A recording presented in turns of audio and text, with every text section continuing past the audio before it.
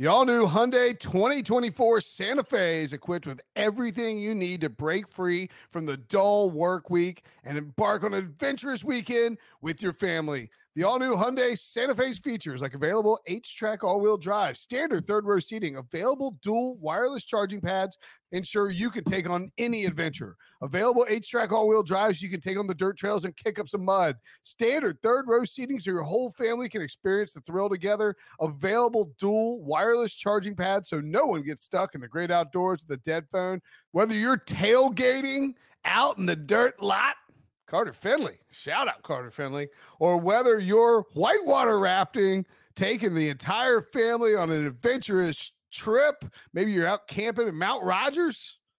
I used to go as a kid. Wish my parents had a Hyundai Santa Fe. The Hyundai Santa Fe is perfect for your family outing. Learn more about the all-new Hyundai Santa Fe at HyundaiUSA.com. Call 562-314-4603 for complete details. The perfect combination of versatile athleisure and training apparel has arrived. Thanks to the visionary minds of New Balance, Clutch Athletics, and Rich Paul, the designs reflect the heart of the athlete and the spirit of the community. With rising defensive stars Will Anderson and Chase Young on the roster, Clutch Athletics brings the best innovative gear to all athletes, giving them style and performance on and off the field. Learn more and purchase Clutch Athletics at NewBalance.com.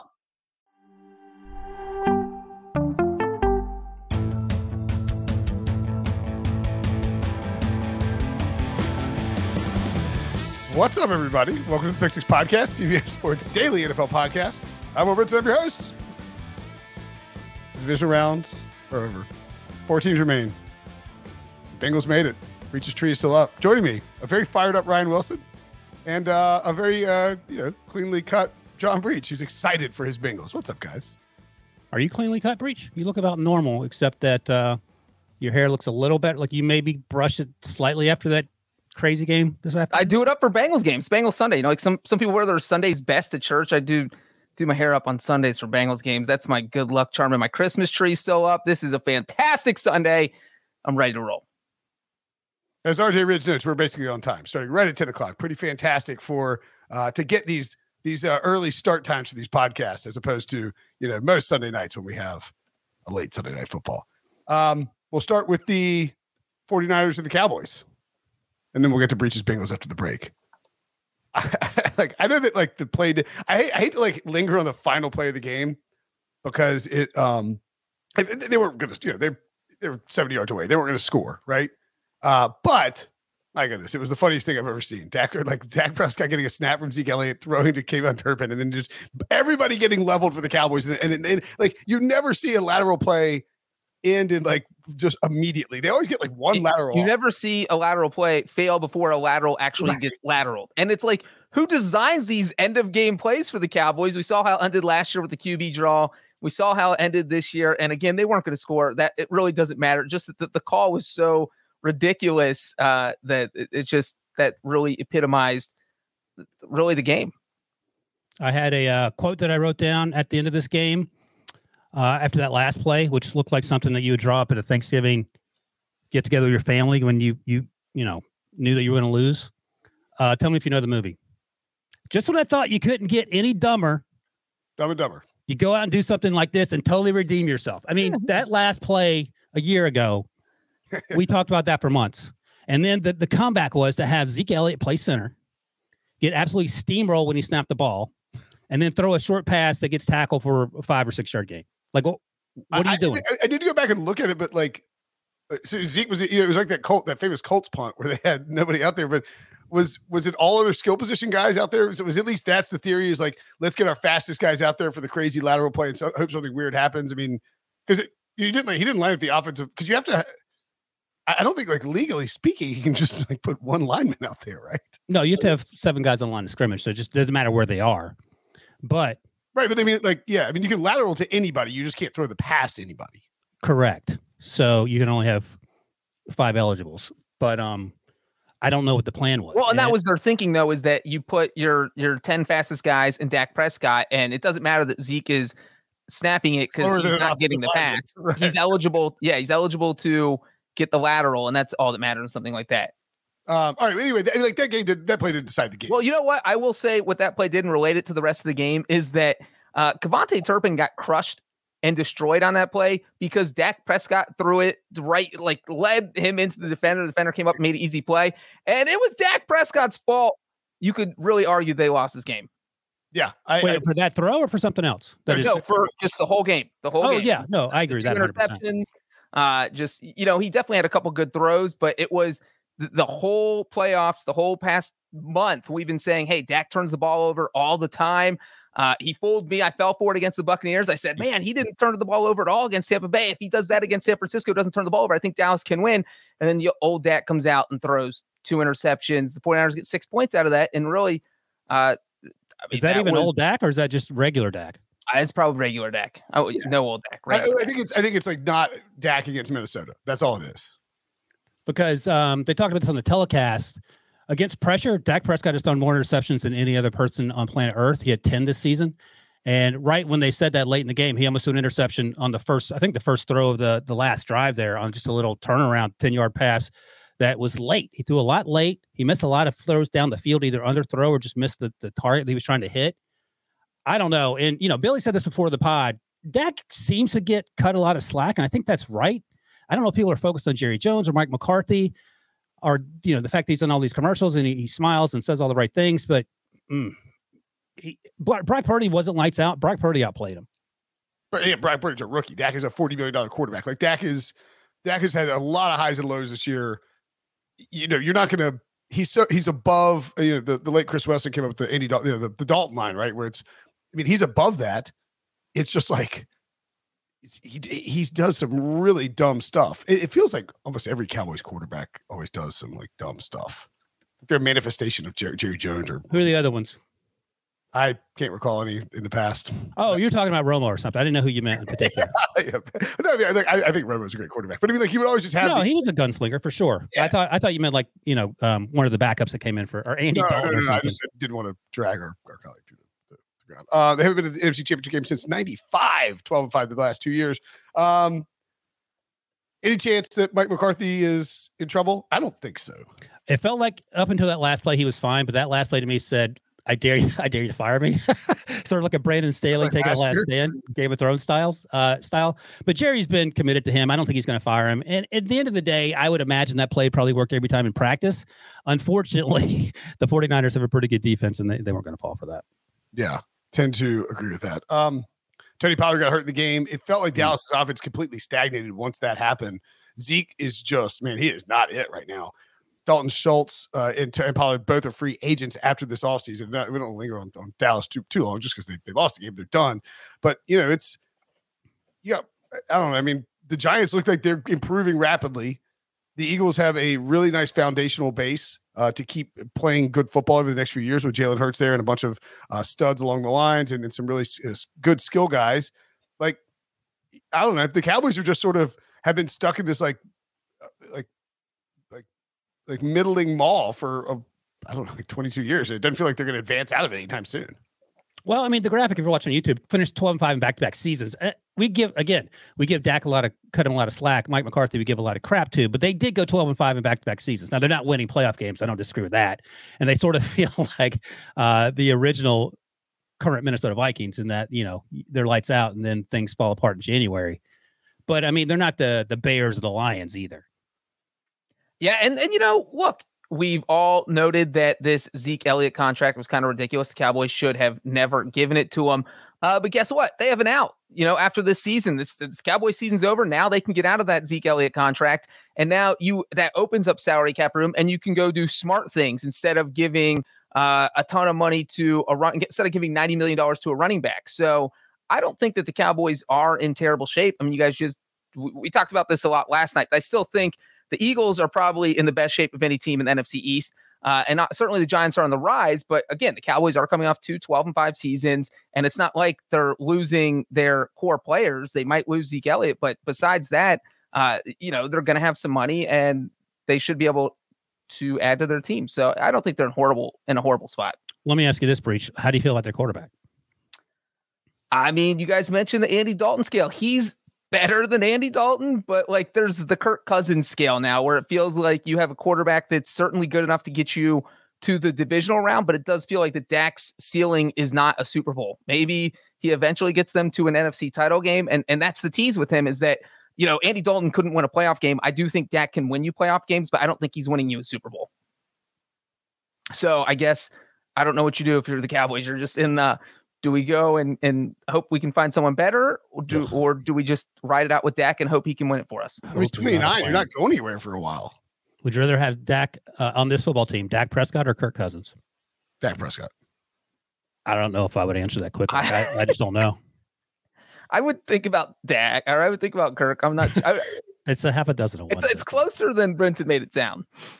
I knew when he said Kirk Cousins, I would rather have Dak.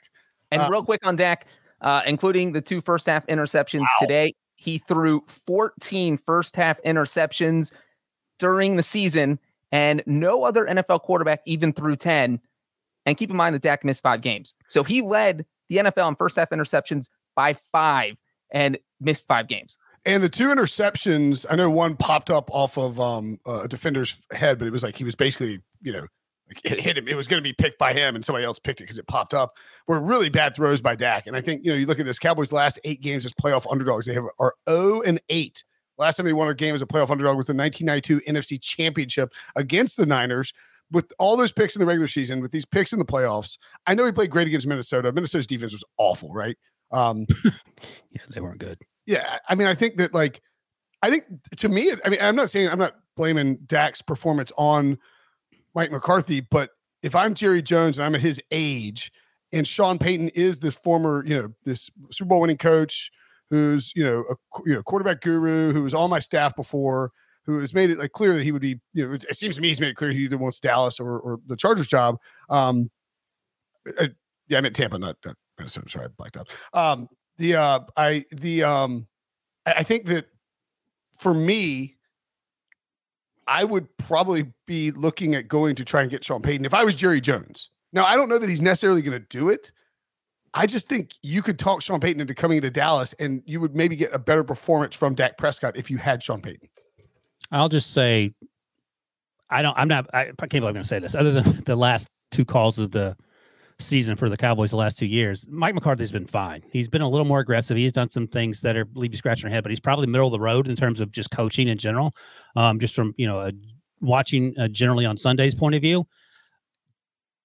You mentioned Sean Payton getting over the hump, but again, Sean Payton played with Andy Dalton, Breach's dude, and then last year they had Jameis Winston, who played the best of his career.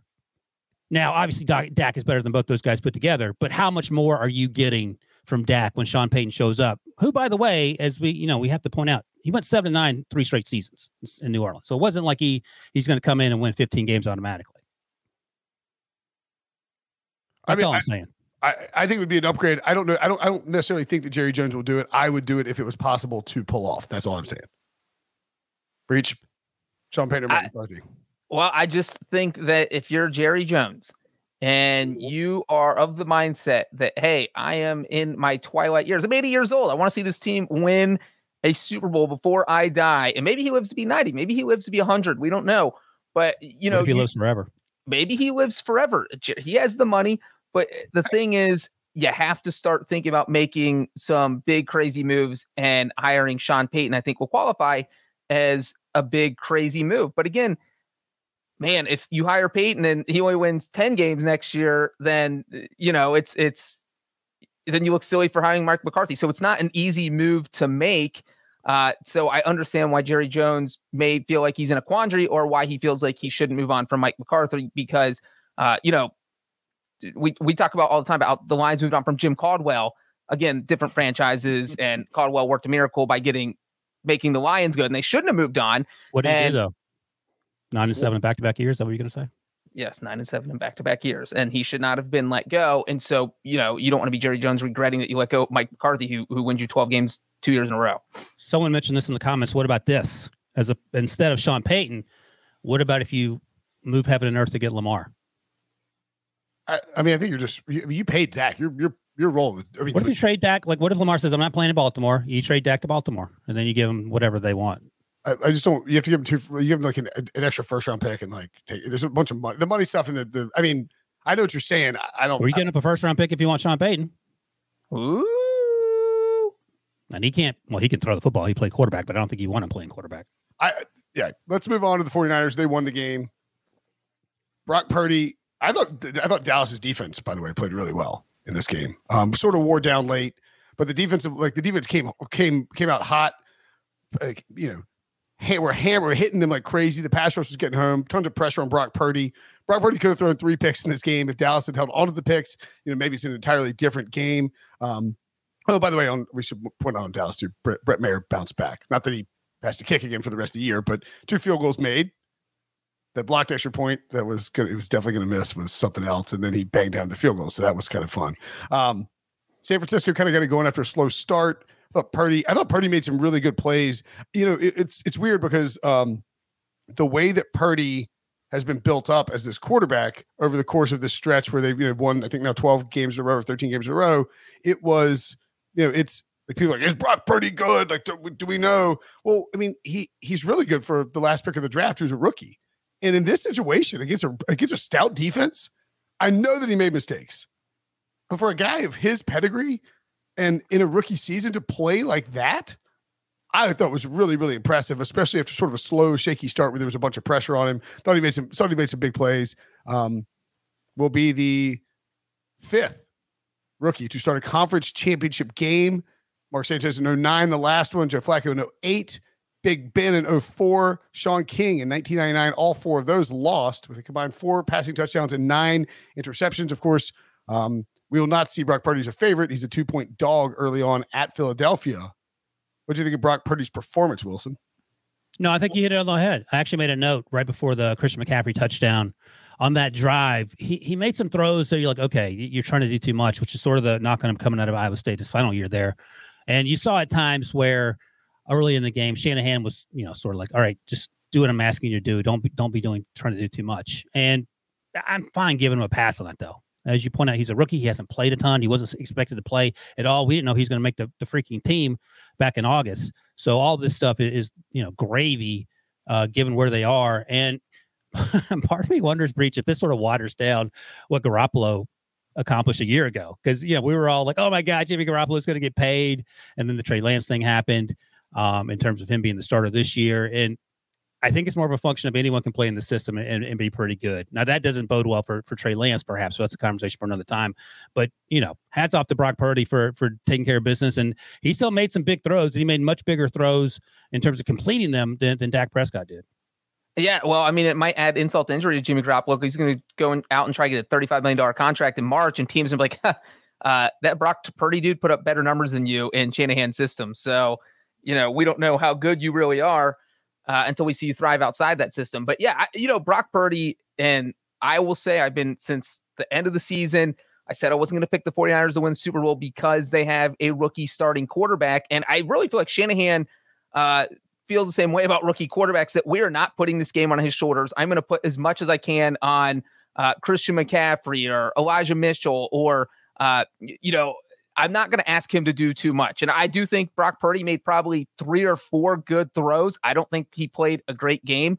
But the thing is, the 49ers are so good, they can win without him playing a great game. The Bills, for instance, if Josh Allen does not play a great game, they're in trouble. But Brock Purdy doesn't play a great game. The 49ers defense will hold the other team to under 2 touchdowns, and you can just throw shovel passes to Deebo Samuel or Christian McCaffrey, get the ball to George Kittle. There are just so many weapons that it's really unbelievable. So I think the fact that they are going to the conference title game says a lot. He could have absolutely cracked under the pressure. He has not. He has looked decent, and that's all you can ask when you are dealing with the final pick in the NFL draft. You have a Mr. Relevant running the show, and he's got you the conference title game. That says something. So I really think that says a lot about Shanahan too. Yeah, I mean, again, we go back to people like, well, he's in the Shanahan system. That's why he's winning. It's like, well, yes, Kyle Shanahan makes it easier for quarterbacks because he gives them lots of open looks. He gives them lots of, very quickly designed plays. and you trust your, that's why you go and trade for Christian McCaffrey. It's why you sign Deebo Samuel. You let your playmakers make big plays for you near the line of scrimmage. That's perfectly fine. We talked about the Mike McDaniel offense in Miami and how it would potentially help Tua Tagovailoa thrive by getting the ball to Jalen Waddle and Tyreek Hill in space and allowing them to explode and pick up yards after the catch. Well, that's the same thing they're doing with like Deebo Samuel and Christian McCaffrey, like ripping on Brock Purdy for, given that he was the last pick of the draft, that he's a rookie, that he's been doing all this for so long, like the guy makes good decisions. He makes them quickly. Now, could he have been picked off a couple times? Yeah. Cowboys got to execute better. Cowboys had some sloppy penalties too. They gave and some mistakes that helped San Francisco move the ball.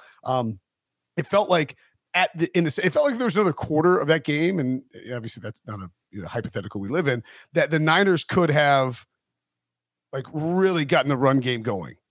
That last drive where they ended up settling for a field goal, but it's like an 8-minute drive, just taking the air out of the ball, eating up clock. And if Elijah Mitchell doesn't go out of bounds, they obviously don't have to punt there. It's just a team that if they get downhill on you, they can really put you in non-advantageous positions. And as long as Brock Purdy doesn't turn the ball over, and he's been good about that, even if he's getting lucky some, the Niners look like a really good football team. The lines currently, double check Caesars. I see Eagles -2, which is a little bit off of what Billy predicted, but that's okay. You have Eagles -2, over under 45.5. San Francisco at Philadelphia. I would lean towards the 49ers personally. Look, these are two great games on next Sunday for Conference Championship Sunday. I think I lean towards the Eagles right now. Eagles defense is better than the Cowboys, which, as you pointed out, actually played really well. And the Eagles offense is better than the Cowboys. Yeah, just by virtue of not having Eagles are much better team than the Cowboys for sure. Well, right, and the 49ers struggled with the Cowboys, so. Brinson, don't you have an Eagles future? I got a San Francisco future too. Well, Billy, that's how you know Brinson's serious. Okay. I thought you only had. I got 3 of the 4 teams. I had only 3 Super Bowl futures this year. No, 4. I have the Ravens too. 3 of my 4 Super Bowl futures are the 3 of the 4 final teams. Pretty excited about that. Bengals plus either one of these teams, I'm making good money in the Super Bowl. To answer your question. So anything else on the Niners before we take a break? Breach, let me ask you quickly. I wrote this down after our poor dude Mar missed that extra point to start things, and he missed it so poor. I mean, he got blocked, but he missed it. It was going left anyway. It looked like in the replay. How rare is it to get an extra point blocked from 33 yards? Because when you're talking about a 50 or 55 yarder, you're trying to drive the ball. Like an extra point is virtually for these guys a chip shot, so the ball should be going straight up. So is it more mental than anything? Because that was a bad miss. Oh, that was a completely mental kick. Because, I mean, they showed a great replay on Fox that showed this thing was going to miss left by 30 yards. I mean, it looked like he hit it halfway up his ankle. It was just a horrible kick. The guy on the left side of the line who didn't break through it all should not have blocked that kick unless it was a bad kick. And so, it was a weird thing because, again, up to that point, now he's missed 6 of his past 7 extra points. And, good on McCarthy for having faith in this guy to kick a field goal, because you do. If your decision was, hey, this is our kicker for today, then you have to trust him to be your kicker for today and be comfortable sending him out there for field goals. Now, if he goes and misses one, that's different. You can change your mind. But he redeemed himself with 2 field goals. And, thankfully for the Cowboys, that extra point did not make a huge difference. You watch on YouTube, you can see the clip where it's just, I mean, it is going left, it's sideways. Or duck hook. You want end over end rotation, and this thing is sideways. Yeah, it was just an ugly kick. But yeah, I mean, that didn't end up impacting how the game played out, really. No, Dak was although maybe influential. I mean, I guess you could say it did if when the Cowboys tied it 9-9, that it would have been 10-9, and maybe things are different because the 49ers are playing from behind, or how they carry themselves. But yeah, so if you're Brett Maher, you just take a sigh of relief. You're probably not going back to the Cowboys next season. You're calling your agent and you say, all right, that should be good enough to at least get me a tryout with another team. He's missing one of those 2 field goals, and probably both of them if that extra point isn't blocked. Right, and it misses by that far. And the other thing I will say about Maher is with those 2 field goals, he ended the season with 12 straight made field goals. So the guy can't make an extra point, but hit 12 consecutive field goals to end the season. Tough. And since we're shouting out kickers, Robbie Gould hit 4 field goals. It is now 29 of 29 in his playoff career. The guy has never missed in the playoffs. That's insane. Evan McPherson's number 2 on that list, I think, was 17. So Robbie Gould has 12 more made field goals than any other kicker in NFL history who has made all of their field goals in the playoffs. So Robbie Gould with a phenomenal game. Yeah, to be clear, no one is blaming Maher for costing the game, but Robbie Gould certainly helped the 49ers win the game. By the way, the 49ers defense came out of the gates hot too. That pass rush is vicious, and those guys hit hard. They make plays on the ball. They're smart. Like the play, I guess it's the next to last play where Dalton Schultz, not the next last play, the second to last play. Dalton Schultz catches the ball, and was the defender? Was it Tre'Davious Ward who comes in and hits him, and then points at the ref and is like yelling like he's going backwards, because the rule is you have to be going forwards, like your progress has to be going forwards out of bounds to stop the clock. Well, the way that he hit him, the way that the coaching, like D'Amico Ryan's unbelievable coaching there to have the presence of mind to make sure that Dalton Schultz was not going out of bounds, and it resulted in the clock running and another 10 seconds burned off. Well, and the thing on that one is that also Schultz, I don't think thought that was going to happen, because I feel like he could have darted out of bounds and stopped the clock, and it would saved him about 15 seconds. And then you had the next play, with Dalton Schultz, where Schultz, I think, he assumed he caught it and went out of bounds, but he only got 1 foot down, and so that cost him 20 yards. So I mean, it was just silly play after silly play on that last drive. So Dalton Schultz is the reason we can blame that final play where Zeke Elliott had to play center, because otherwise the ball would have been 20 yards further up the field. Yeah, it was a comedy of errors down the last. Yep. Dalton Schultz started some of them. I mean, Turpin caught the ball at the 6-yard line on that final drive. I don't know why you're doing that. I mean, in terms of guys responsible for why they lost, I think that Maher is pretty low on the list, and McCarthy. By the way, Jerry Jones said after the game that Mike McCarthy's job is. I was about to say the same thing. Oh yeah, Dak. Dak's the one that's high on the list. Yeah, for the blame, or he's not going anywhere. No, why they lost. Yeah, for sure. Reasons why they lost. Absolutely. I just want to point out two incredible catches in this game. CeeDee Lamb had the one where he skied up and rotated over and it almost hit the ground, didn't even budge even though it hit the ground. Just an elite level catch. CeeDee Lamb stepped up in a big way for the Cowboys in this game, especially after they lost Tony Pollard, and kept them in the game. And then holy crap, George Kittle. The one where it's hits his hands off his face mask up in the air, bouncing around. He grabs it, has a presence of mind to dive to the left and avoid the big hit, and then get up and do the funny Michael Jordan tongue face. I mean, and then later on, he even caught the sky came and did this weird little look around. This is an unbelievable catch by George Kittle here. And the 49ers, I do think that you look at this team and they're clutch, man. I mean, they can kind of close out. That's the Eagles are too. I think it's going to be a great game. I don't know that Kittle Skittles. There you go. I don't know that. I think it's one of those games where you can't definitively say, the Eagles are just going to roll the 49ers, or the 49ers are going to clearly upset them. I think it's just two really good teams. It's the 1 and 2 seeds in the conference, or the 1 and the 3 seed on the other side. That's why the bye is so important, and it's going to be I think it's going to be an awesome conference championship Sunday. Let's take a break. Breach can peacock about his Bengals next.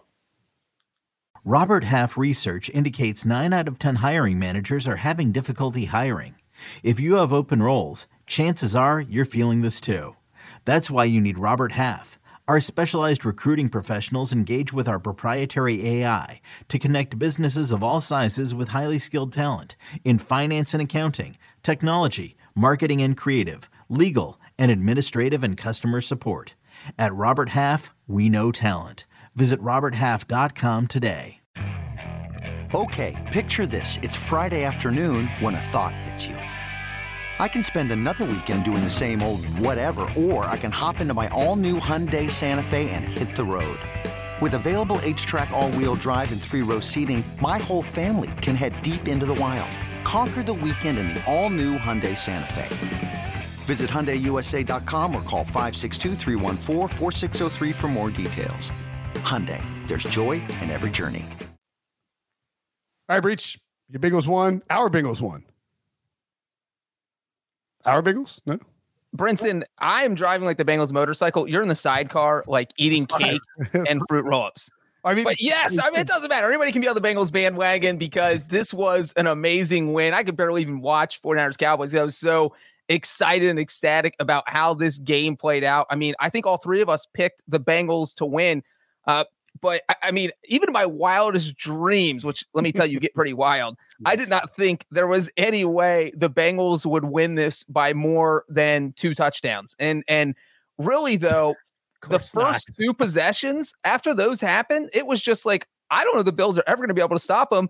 And it felt, they went up 14-0, and it felt just like they were going to coast to the win from there. And really, that's kind of what happened. But Joe Burrow just diced up the Bills defense, embarrassed them. I mean, he started 9-9 for 105 yards, 2 touchdown passes.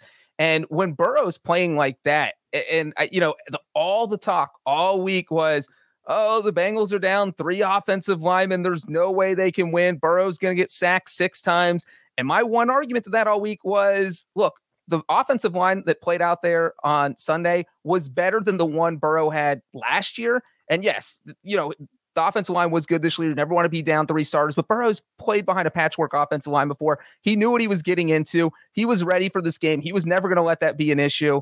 And so, obviously Joe Burrow's playing. The fact that Joe Mixon was able to run the ball so well, what they did on offense, I mean, they embarrassed the Bills, and I don't think anybody saw that coming. Well, one of the things that we talked about was the Bills' run defense being sort of unreliable in recent weeks, in addition to Josh Allen not being Josh Allen. And those things together, to your point, Breech, showed up early and often because primarily with the running the ball by the Bengals and Joe Mixon there. But to your point, those first 2 drives, the Bengals had 100 yards of offense. They had 160 yards in the first quarter.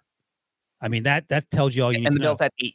And the Bills had 8. And something I wrote down that I wanted to ask you, because I actually think that I know what the answer to this question is, but I'll ask you. Is this Bengals team better than last year's Bengals team? Oh, absolutely. And maybe, the one thing about last year's playoff run is that it really was the defense that carried them, the defense that picked off Ryan Tannehill 3 times, Joe Burrow made huge plays in that game, but it was the Kansas City Chiefs game, the AFC Championship. They picked off Patrick Mahomes in overtime to kind of help preserve that. They made that huge play right before the end of the first half to keep Tyreek Hill out of the end zone. And so they just kept making huge plays, and the offense wasn't putting up big numbers. And I think Bengals fans kind of kept asking themselves, what happens if both sides of the ball play well in a playoff game? And we finally found that out here, is that you destroy the team that everybody thought was the preseason Super Bowl favorite. I don't think anyone at halftime thought the Bills were going to come back and win this game. It really was unbelievable how well they played on both sides of the ball. I mean, they upset Stephon Diggs so badly that he stormed out of the locker room, was yelling at Josh Allen on the sideline. I mean, they had the Bills ready to fight themselves. And so it was just remarkable how well the Bengals played. I can't even believe it. I am literally in shock at how much they dominated this game. They played so well that I think Zach Taylor might be a good coach. That's how well they played. By the way, I will give Zach Taylor props for this, because last week Mike McDaniel screwed up what he thought was going to be a 1st and 10. It was 3rd and 1, didn't get the play in, and they had to go back 5 yards, and then Skylar Thompson didn't have a chance. Same thing happened at the goal line or close to the goal line. They got the play off. He was pissed that they didn't reset it. I get it. But he's like, all right, well, I got to call the play. They call the play, and maybe the difference is having a quarterback like Joe Burrow. It doesn't matter. I give Zach Taylor credit for that. And look, man, he's been doing what he's supposed to be doing. So I can't complain about what the results have been, because, hats off to him. I thought the really impressive thing about what the Bengals did, and we talked about this all week leading up to it, whether it was on this show or the Pick Show, I talked about it on HQ. If the Bengals came out and tried to cover up the offensive line issues by running the football, it was going to end poorly. And they didn't. They came out and put the ball in Joe Burrow's hand, and they let him do what he does in the snow. Those receivers and like Hayden Hurst were running wide open. It was crazy. The Bills are a good defense. And then once they got this lead, they were able to sort of lean into the run game. The Bills' run defense wasn't there. The Bills' pass rush wasn't there. The Bills' run game wasn't there, and the Bills' pass rush wasn't there. I thought Joe Mixon played an awesome game. He was so physical in the run game downhill and just kept the chains moving. They would pick up it felt like they picked up every single 3rd down. I mean, obviously it's probably more like 60%, maybe even lower than that. Point being is, it was actually 60% on the dot. Come in. 412 yards at 325, 5.8 yards per play to 5.2. And that number is actually skewed by the Bengals kind of melting out the clock. 30 first downs to 18. This is a dominant ass kicking by the Bengals. in Buffalo, clearly a chip on their shoulder about the whole, no neutral site availability, the coin flip stuff. Like they have, and like, I get these DMs from Colin Bear, like a Bengals fan, like all Bengals fans are like, believe that the NFL is treating them. And I think the NFL kind of screwed them over. The Bengals fans think that like they're trying, like the NFL is out to get them. Well, I mean, I wrote a whole story on it, and look, there is no reason that the defending AFC champion should be able to go in a game with a chip on their shoulder because they're the disrespected underdog. That never should work out, but the Bengals could do it because they're a 6-point underdog, which was the most absurd point spread. I shared my I never bet on the Bengals because I don't want to deal with the emotion of them losing money. So I never, ever bet on the Bengals, but I did in this game just because the point spread was just ridiculous that this team was a 6-point underdog. And to that point, since the beginning of the 2021 season, the Bengals have been an underdog of 2 points or more, a total of 13 times, including this game against the Bills. They are 12-0-1 against the spread, 9-4 straight up. So they're just dominating teams when they're the underdog. And then obviously, Joe Mixon's still tweeting about the neutral site game and the NFL already selling tickets. That angered the Bengals, and the coin toss with the Ravens and the playoff angered the Bengals. The fact that they didn't get a neutral site game with the Bills angered the Bengals. So you just have this team, this defending AFC champs that are 6-point underdog, and you put all these chips on their shoulder that they were going to come out angry, and they came out angry. And then their post-game interviews, they were letting it all out. Joe Burrow's "you better go get your refund" comment was so ice cold and perfect that it was just like, oh my God, this whole team is amazing. So I do think they are better than last year. I think they have more confidence than last year. They're more talented than last year. And last year it was kind of, you felt like Cinderella. This year they feel like they're the final boss. They're the team to beat, even though nobody else seems to think that. I can't believe Joe Burrow was only sacked one time.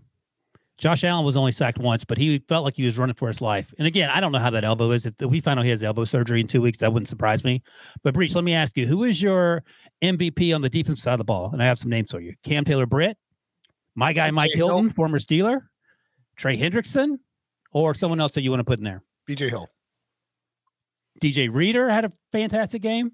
Yeah, I mean, the defensive line always should get a lot of credit, but if we want to just go outside, I'll go Mike Hilton because, look, the Bengals had some depth problems at defensive back. They were going to need Cam Taylor-Britt to come in and Dax Hill and Mike Hilton. And these guys are going to be playing a lot of snaps. And I mean, that hit Mike Hilton put on Josh Allen that should have iced the game, but the guy was ruled a fumble on the field, overturned, ruled an incomplete pass. But whatever, they ended up, it's still a huge hit on Josh Allen. It's still big. I think Hilton had the most tackles. He was everywhere. And that's exactly, I mean, TJ Watt was on Twitter cheering for Mike Hilton. And I know he's next Steeler, but you never see Steelers players cheering for Bengals players. That is how well Mike Hilton was playing this game. So yeah, I mean, you could literally give just the game ball to everybody in the entire Bengals defense because, I mean, they all brought their A game. Eli Apple deserves some credit too, I think. Eli Apple? Did you see him smoking a cigar at the post-game press conference or his post-game at the locker room? He's like, every time someone would ask him a question, he just rip a huge thing off the cigar, blow it out, and be like, "We're the best defense in the world. We were dominant. We're elite." Look, the Bengals defense has been sneaky good for 2 years now. Lou Anarumo does a fantastic job with this unit. That people talk about Joe Burrow versus Patrick Mahomes, and I get it. They are matched up. I mean, totally fair. But the defense and the job that Lou Anarumo has done against the Chiefs has been a difference maker in terms of how well this team has played against Kansas City. By the way, Breech, this game could have been even worse. I'm looking back through my notes here. Your MVP, Mike Hilton, held that corner blitz 10 minutes into the fourth quarter. That looked like a fumble. For some reason, it wasn't a fumble. Hendrickson recovered, so they would get the ball there. And then early in the game, in the first half, when Jamar Chase was inches close to catching that touchdown in the back of the end zone, it was actually a great play by Matt Milano. I think it was the right call, even though people were angry about it. But that could have made it 21-7 instead of 17-7, and the route could have been on. The Bills were out of timeouts with 7 minutes to go. That's how out of hand things were for that team. I'll just say real quick on the Chase thing, because that was a huge thing at the time, obviously, when that touchdown got overturned, because it came on 3rd and 10 or 3rd and goal from the 10. And, if you watch the replay, there was a point when he fell down where the ball just wasn't in his hands, and maybe he had it tucked in his arms in control of it. But, I think the catch rule is dumb as it's written, that they correctly applied it, even if I don't agree with how the rule is written. So the officials did what the officials do. And, the Bengals teams of old, the non-Joe Burrow teams would have maybe melted under a bad call like that. But no, this team went out, forced the Bills to punt on their next possession, took their field goal, and they're like, you know what, we'll go into halftime 17-7, and we're going to be thrilled.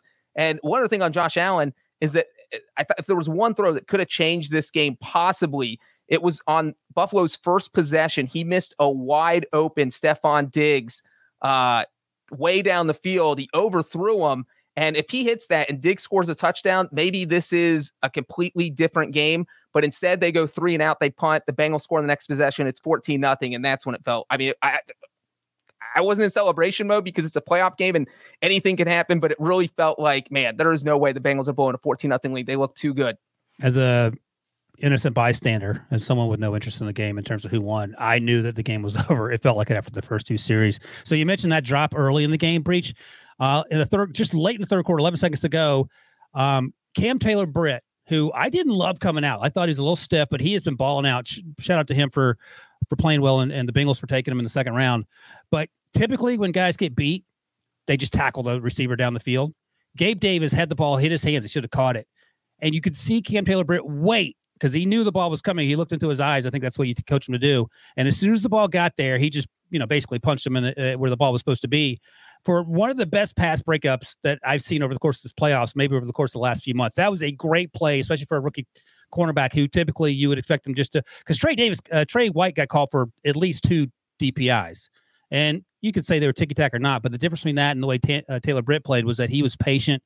And that play in particular stood out to me in terms of, because it was only 24-10 there. Then the ball was going to be down deep in the Bengals territory at the end of the third quarter, and they score there, it could be a different ball game. Yeah, if they score there, it's 24-17, and you have a 1-score game going in the fourth quarter, so it's absolutely a different game. And then also, like the Stephon Diggs play, that came on third down, and since the catch didn't happen, you had a 3 and out, and then boom, the Bengals score on the next drive, they get a field goal and make it a 3-score game, and at that point, that's when even though I wouldn't say it in Slack, as Billy will gleefully point out, that's when it was over, even though I wasn't willing to say it was over until there were 0 seconds left on the clock. The Bills have kicked there when they were down 17. I mean, whatever. I mean, I don't know. You kind of cut it to 2 scores. You give yourself, it feels like you give yourself more of a fighting chance. Yes, they should have. That was Ben Bot said, Breech, you think they should? I was fine if they had, but the Ben Bot. If you're down 3 scores and you have to have a field goal at some point, and it's fourth down, just take the field goal, because if you don't get it, the game's over. So do you want the game to be over, or do you want to try a 33-yard field goal that has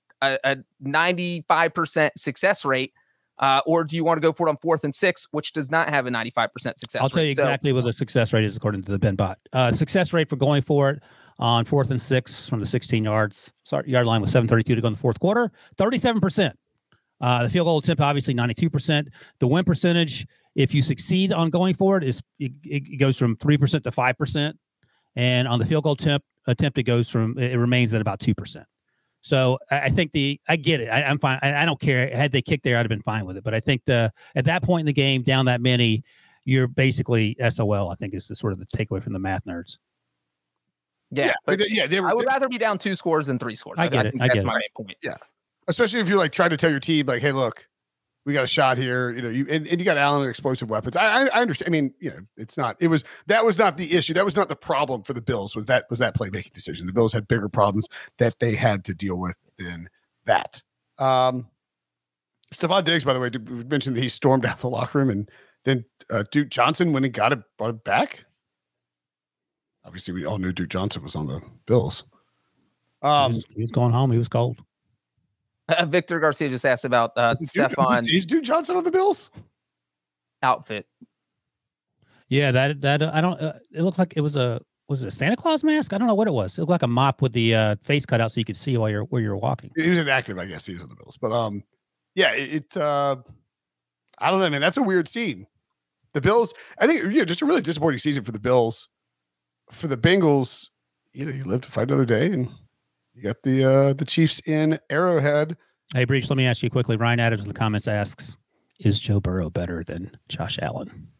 What's funny? So me and our managing editor, Audie, he's a Bengals fan. And so we see this is going to, I think Burrow is a top 2 quarterback in the NFL. I think it's him. I take him first. And Patrick Mahomes. Oh, not Kenny Pickett? All right. Fair enough. And, sorry, Wilson. And so, the debate 6 months ago or going into the season was Justin Herbert's better than Joe Burrow, which I've never believed. I've never thought. I think that Burrow's been to a Super Bowl and he just comes up clutch all the time. If you're watching on YouTube, you can see what Stephon Diggs is wearing. And if you're listening on audio, you should go on YouTube just so you can see what he's wearing. And so, and it's, look, Joe Burrow's come up in bigger and bigger situations than Josh Allen has. And one thing I wrote in my picks column this past week where I picked the Bengals was that Joe Burrow is 7-0 now in the month of January. He has never lost a game in the month of January as a starter in his NFL career. If you're winning in January, you're doing pretty well for yourself in the NFL. And then you look at their fourth quarter statistics. He's undefeated in January in his college career too. Yeah, that's true because the national title game. And so you look at what they did in the fourth quarter this year, and Joe Burrow was a much, much better quarterback in the fourth quarter. And let's not forget, Josh Allen led the NFL in turnovers during the regular season with 22. So I would say, yes, that I would take Joe Burrow over Josh Allen. I mean, it's hard to argue. By the way, if you're watching on YouTube, as Breach mentioned, you can see what Stephon Diggs was wearing, his little toboggan ski mask thing. Maybe he was yelling at Josh Allen because it apparently cost $530 from Burberry, and he was asking for some money because that's an insane amount of money to pay for something to put on your head, not to be cold. Well, I mean, a famous rapper kind of. I mean, he's not that famous, but the rapper's Pooh Shiesty. It's a Pooh Shiesty mask. That's why you see a lot of people wearing these ski masks in all inclement type of weather. So, I mean, people are wearing these types of masks even in hot 90-degree, 100-degree weather. It's just that's just stupid. That's I mean, it's wrong. weird. I agree. I agree it's weird, but that is the. Let's get to the AFC and NFC championship. Billy needs to start a fashion podcast. Yeah. No, Can I be on it, Billy? I'm Me not and you that can co-host. Can you be? The San Francisco 49ers, the Eagles are -2 against the 49ers, total 45.5, and the Bengals -1 against, the Chiefs -1 against the Bengals over to 47.5. I think the more interesting one is Cincinnati and KC because it opened at KC -3, got immediately bet down like quickly. Then it got bet through zero. The Bengals are briefly favored by 1. And then it came back and settled in at KC -1. I think it's a fairly sharp line. Burrow's 3-0 against Mahomes. Look, this game is all going to depend on whether or not Patrick Mahomes is capable of being Patrick Mahomes with his high ankle sprain. Tony Romo said on the broadcast, the Bengals and Bills broadcast, that he had a high ankle sprain. He played through it on the same day that he got the ankle sprain. And then later throughout the week, it began to bother him more and more and more. So, I think Mahomes will play. He said he's going to play. It's a conference championship game. You can't see him sitting out and letting Chad Henne play against the Bengals and hoping that the Chiefs can hold on. But I do think he'll be limited. Like we've seen in the playoffs, Mahomes wins because he runs the ball. He gets out of the pocket. He creates and extends plays, especially on third down. And he picks up these back-breaking third downs. Now, should the Bengals be favored? I don't know.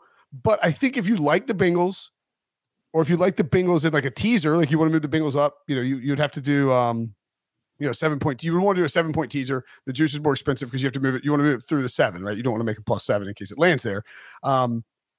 You should do it now because if Patrick Mahomes isn't practicing, or we don't see him, or he's listed as like doubtful, and again, I think he's going to play, but that will cause the line likely to move closer to a pick. So now would be probably the time to bet the Bengals, unless you want to try to play chicken with it and see whether or not the Bengals, or whether or not Mahomes is cleared, and then the Chiefs book on like a 3-point favorite or something. But I think one's pretty good. Here's what I'm going to say about this game is that the national experts and people who make picks for a living, I feel like they're going to spend the whole week. Their main talking point is going to be, there's no way the Bengals can beat the Chiefs 4 straight times. Andy Reid's too smart. Patrick Mahomes is too good. And they're going to just talk yourselves in circles and convince yourself to pick the Chiefs. Don't fall for it. This is a way better Bengals team than last year. Patrick Mahomes was 100% healthy in the past 3 games where they played, and the Bengals won all 3 of them. Now they get a Patrick Mahomes who at best will maybe be 85%, maybe 70%, but there's no way he's going to be 100%.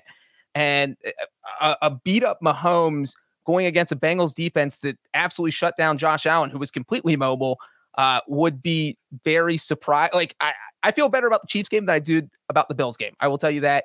And that doesn't mean they're going to win. Anything can happen in the playoffs. But this is a very, very good Bengals team. And I don't disagree with any of that. I would push back that I think the narrative should be about Mahomes' ankle. The what? The question is, will the Bengals feel disrespected by the fact that no one's going to be talking about the Bengals? Or will they be disrespected that they're an underdog against a team they've beaten 3 straight times who's starting a quarterback who has a high sprained ankle? Breach, where was your heart when Shaq Lawson went low on Joe Burrow? Oh, God. Oh, my God. In your throat. I had to cover my eyes because I couldn't watch the replay because I didn't want to know. And then you see, Joe's limping around for about 10, 15 seconds. And especially after watching what happened to Patrick Mahomes, it was like, oh my God, it's going to be Brandon Allen versus Chad Henne in the AFC title game next week. And that's only if the Bengals can even hold on in this game, because who knows, we have a backup quarterback out there. So my heart sank. After the game, I don't know if you were already celebrating with no clothes on, but Shaq Lawson and Joe Burrow hugged, and Shaq actually said, "My bad." Like he didn't mean to tackle him low, or I'm sure they have a history. Seemed like they knew each other. But I thought that was interesting. And Romo also said, Brinson sort of pointed out. He said, "There's no certainty that Mahomes actually plays either," which I thought was interesting. Which, to Breach's point, means that he could be 75%, maybe best case. So I don't know, man. This is going to be a tall hill to climb for the Chiefs. And maybe the Chiefs will use like the old school Rodney Harrison / Bill Belichick / New England Patriots motivation from the early 2000s, when no one thought they were terrible and everyone thought they were going to win, and still try to convince themselves that people think they're terrible as a way to motivate themselves. It's going to be. I'm gonna parlay the Bengals and the Niners, and I'm gonna tease the Bengals and the Niners as well. Money line and a tease there. I like both of those. And by the way, I will say this is just the third time we've gotten an AFC Championship game rematch over the past 35 years. Do you guys want to know the last time it happened, or do you know? Last 2 times. An AFC Championship game rematch? AFC Championship game rematch. Was it Mahomes and Brady? Nope. They only played once. Oh, okay. Who is it? I don't know.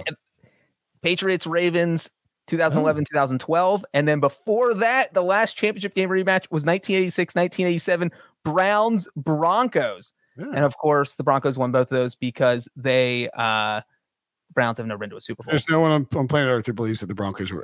And as that stat says, Bengals, if you're watching on YouTube, Bengals 3-0 all time in AFC championship games. They are the only team in the AFC that is undefeated in AFC championship games. By the way, I see that Circa has Circa's legal. I say that. Circa has Eagles -2.5 and Chiefs -1.5 now. So maybe that moves a little bit that way. Somebody in the chat says, hedge your Super Bowl, you dummy. No, we don't hedge. We lean in. We go Joey T and load more on the Bengals.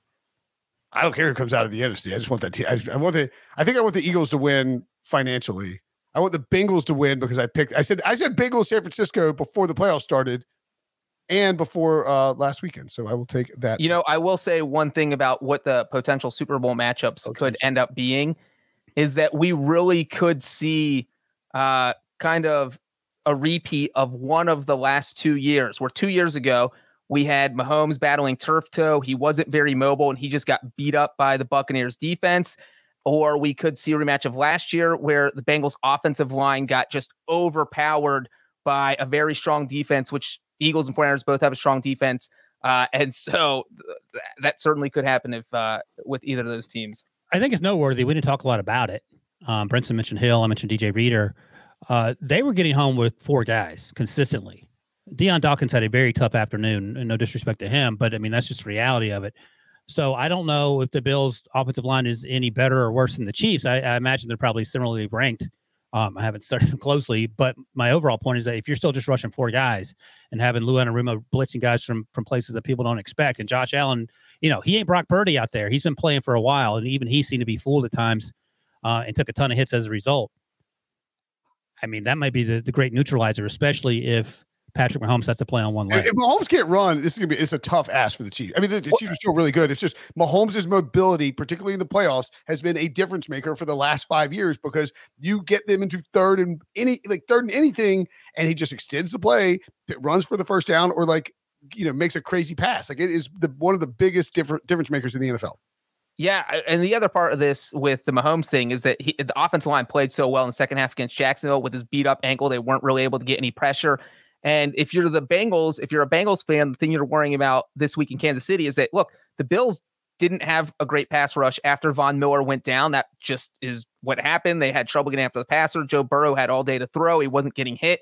But now you're going against Chris Jones. You're going against a much better Chiefs defensive line that might be able to take advantage of the fact that the Bengals are down a few offensive linemen. But man, the offensive line looked fantastic considering the circumstances. Not even considering the circumstance. I mean, they just look fantastic overall.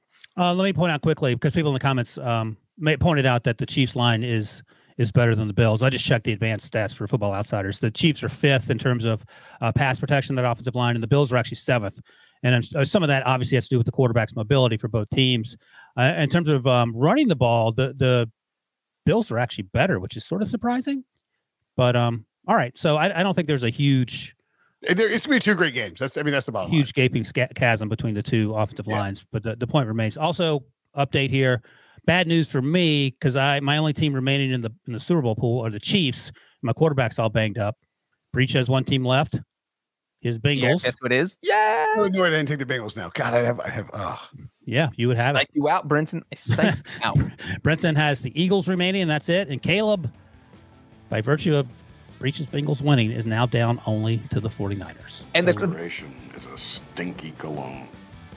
Last year when we did this, me and Brinson were the only people who had teams left in the conference finals. So it was like Wilson and 3 or 4, and you had 1. Yeah, now right. And Wilson and the listener were out. This year we all have 1 team left, which is really kind of crazy. Very interesting. All right, that's it for the divisional round. A little disappointing this weekend. That's okay.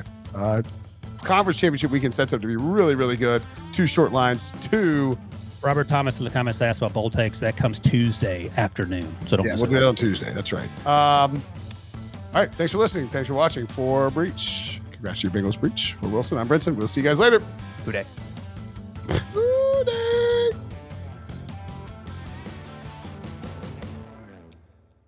Now streaming on Paramount Plus. You ready, Bob? Well, all right. Audiences are raving. Bob Marley is electrifying. It's the feel-good movie of the year. You dig? Bob Marley, One Love. Rated PG-13. Now streaming on Paramount Plus.